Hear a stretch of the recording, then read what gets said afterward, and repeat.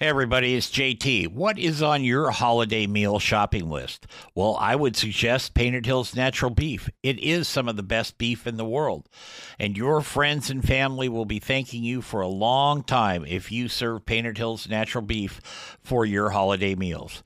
And now you can buy it online just by going to paintedhillsbeef.com. Use the code BBQNation at checkout and save yourself 15% on your order. Give Painted Hills Natural Beef a place on your table this holiday season. This is Barbecue Nation After Hours with JT. You know, the conversation that took place after the broadcast ended? Hey everybody, it's JT, and this is a special version of Barbecue Nation. It is brought to you in part by Painted Hills Natural Beef. Beef you can be proud to serve your family and friends. That's Painted Hills Natural Beef.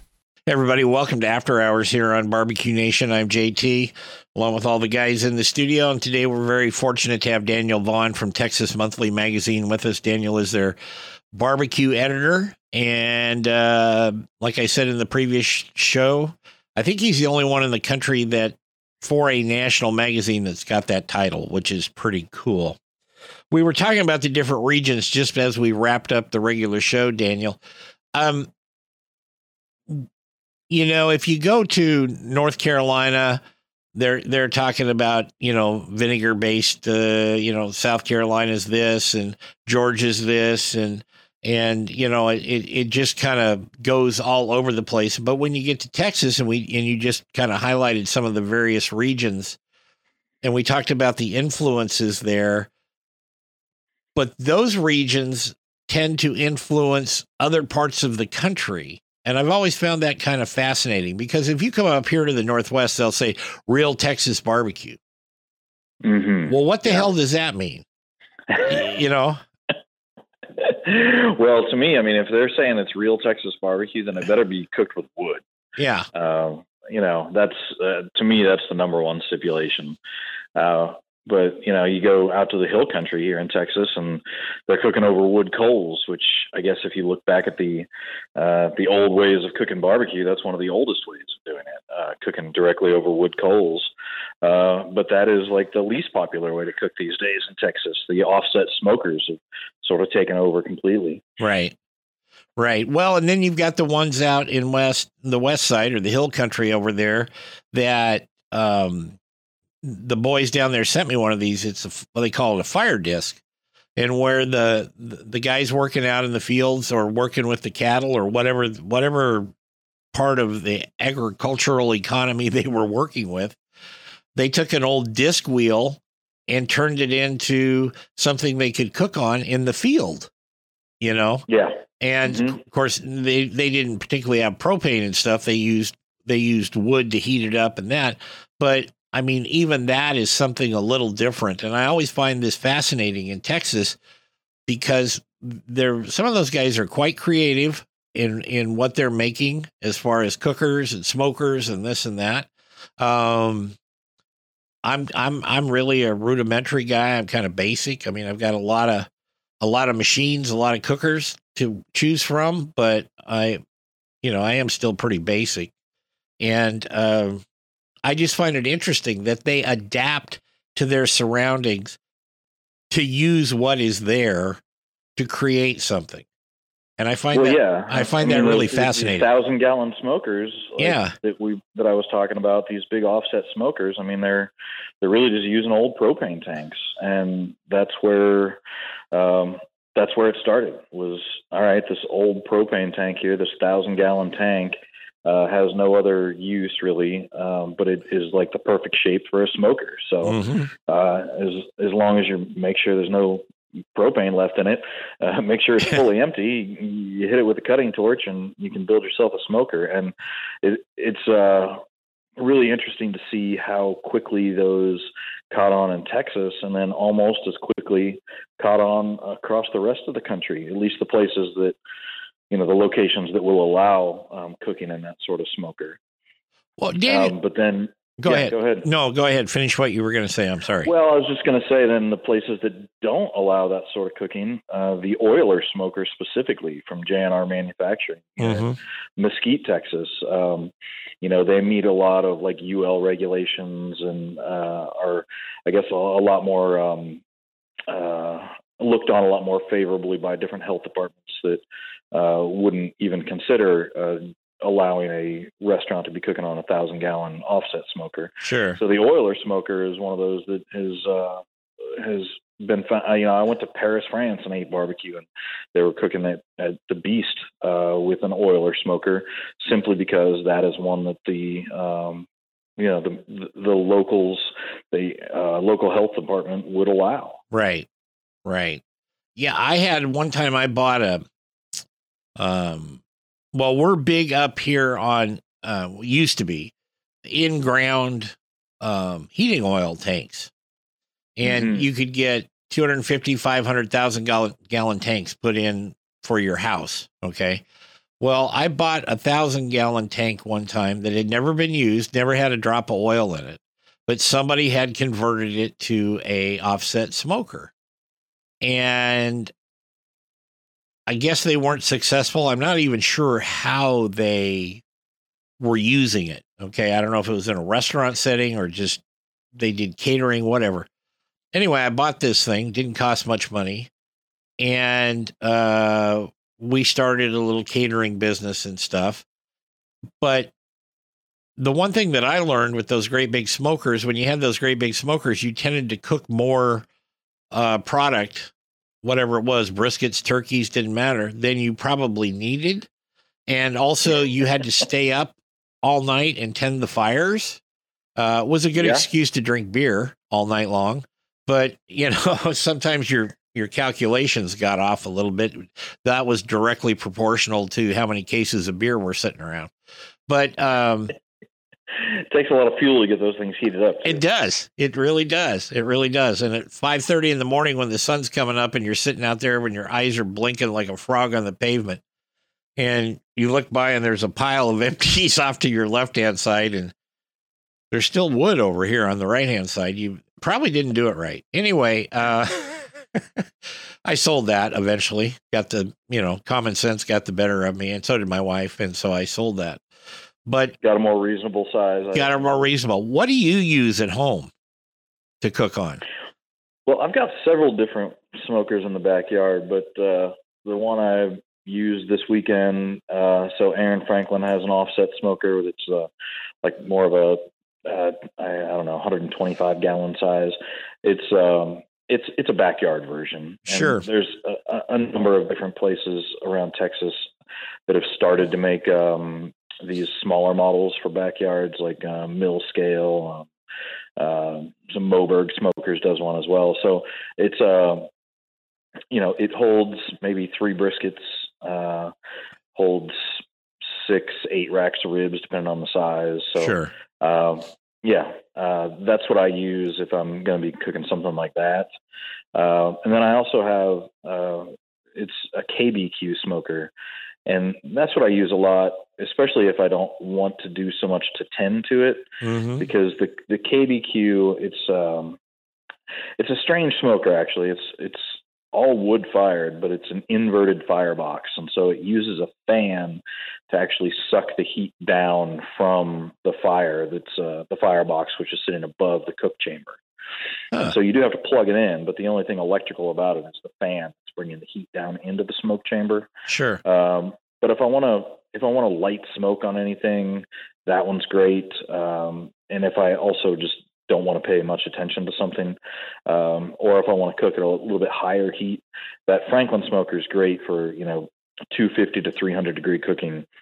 It's tough to get it to cook much hotter than that. So if I want to cook something a little hotter and faster, that the KBQ works out real well. Sure. What do you think of barbecue competitions? I love the camaraderie of a barbecue competition. Sure. As far as judging it, like I don't know if I'll ever judge a barbecue competition again unless it's charity or something. It's just the judging part is no fun to me at all. I like to connect food to a story, to a person, to a technique, to a whatever. And like the whole point of judging is that you're never able to make that connection, to connect what you just ate back to someone, or some technique or some piece of equipment. So sure. At the end, you get up from a table and you're just like, well, all right, I guess I ate some tender sweet ribs today. Um, and you can't walk and your hands are all swollen up. So anyway. Yeah, exactly. So I judged the Jack one year, and I got reprimanded because afterwards I was hanging around some of the cooks and talking to them about how they cooked and eating their food, and it was like, oh, the judges aren't supposed to talk to the cooks. I was like, yeah, what are we doing here? Like, the judging's over. Like, I want to learn about what these people were doing back here. Yeah, I get it. Which kind of leads me to my next question. Do you think TV shows out there like, the challenge, the barbecue challenge shows, Pitmasters, I mean, they're fun to watch if you kind of like reality TV, but, Myron would be the first one to tell you there's nothing real about reality TV. I've been in a couple of reality TV shows. They sucked as far as I was concerned. Yeah. But do you think those shows have helped or hindered barbecue? I think they've helped just because you get people who might not be interested in cooking barbecue at all of a sudden are. They see other people doing it. They see how to do it, and they get an interest in it. As far as the techniques and stuff go, I don't think you learn much about it. Like you said, they're reality TV shows. They're not cooking shows. They're not trying to teach you how to actually cook barbecue. They're trying to set up stumbling blocks to create drama. Right. And, that's the part that I hate. So my brother back in Ohio, he cooks a bunch of barbecue now. Like, he's got a couple of smokers, and I mean, he's big into cooking barbecue now, but never was until I had the job that I have now. But when he started out, he would ask me, like, well, what are these guys, like the briskets that you like, the places that you like to go, what are they injecting with? And it's like, they don't. Yeah. None of these people are injecting anything. Well, it's like, well, what's in their rubs? Like, what are the secret ingredients? It's salt and pepper. Salt and pepper. Yeah. Yeah. So, I think just from the techniques, a lot of the techniques that they like to highlight in these shows are techniques used to speed up the cooking and to retain moisture, sort of artificially. And it's like so much of barbecue competition, the way that they cook is for that 30 minute lag between when they slice it and when somebody actually eats it, right? It's to overcome that big delay that has to happen between the slicing and the eating. Right. And that, luckily for me, just doesn't happen at barbecue joints. So, yeah, I've judged a few. In fact, a couple of years ago, they called me at the last minute and wanted me to fill in at the Jack, and I couldn't do it. I mean, it was like I had 5 days, and my schedule just was like, no, you can't. And of course, they've never asked me back since then. But I have judged some other kind of, nothing really on a national scale, but more regional, and they were always for charity events and stuff. And which is fine. But, I remember we were sitting there and we were actually in the Marriott Hotel right across the street from a waterfront park in Portland. And they were bringing the food over to us, And I remember they came in and they opened up this one. They bring them over in little styrofoam containers. They opened this one up, and you could smell the liquid smoke. I mean, it was just gas, just ghastly, and that's not what I said at the time. But I've been on a campaign. Let's put it this way: Liquid Smoke will never sponsor this show. But and it was just so horrible. I mean, we took one bite and I just spit it out. And it was like, nah, you get a 1 for the box, and you get another 1 for the parsley, and that's it. So, Well, I did a barbecue competition. I judged a barbecue competition several years back, and the first category was beans. And I think they hadn't really thought through how the judging should work. And so they just had every judge taste everything that came through. And I think there were like 35 different batches of beans to taste. That was not a good way to start off barbecue competition. Probably wasn't a good way to finish either. No, not at all. But if you think people can mess up a brisket, man, it's amazing to see how bad people can mess up some dry beans. Oh yeah. I've been exposed to that. Let's put it that way. And I'm pretty finicky about that stuff. I'm not a finicky eater. I mean, I'll try anything, but there are some basics that if you're going to make it, you should really learn how to make it. You know what I mean? And one of them is like beans, So anyway, one last question.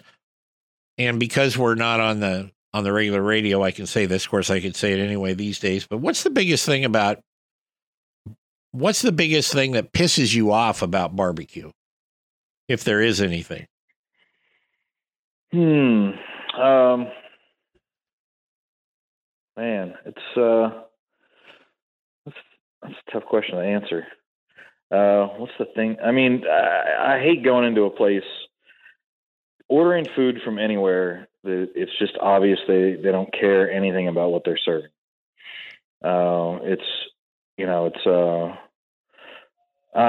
a meat eater, right? I eat a lot of it, but there is something that bugs me about wasting the life of an animal by just absolutely not respecting it in any way. Sure. Through the way that you cook it and serve it. And, if you don't have that respect for the animal, you don't have that respect for just your own business, for your customers, that pisses me off. Yeah. Yeah, absolutely. Or it's like taking a standing rib roast and boiling it.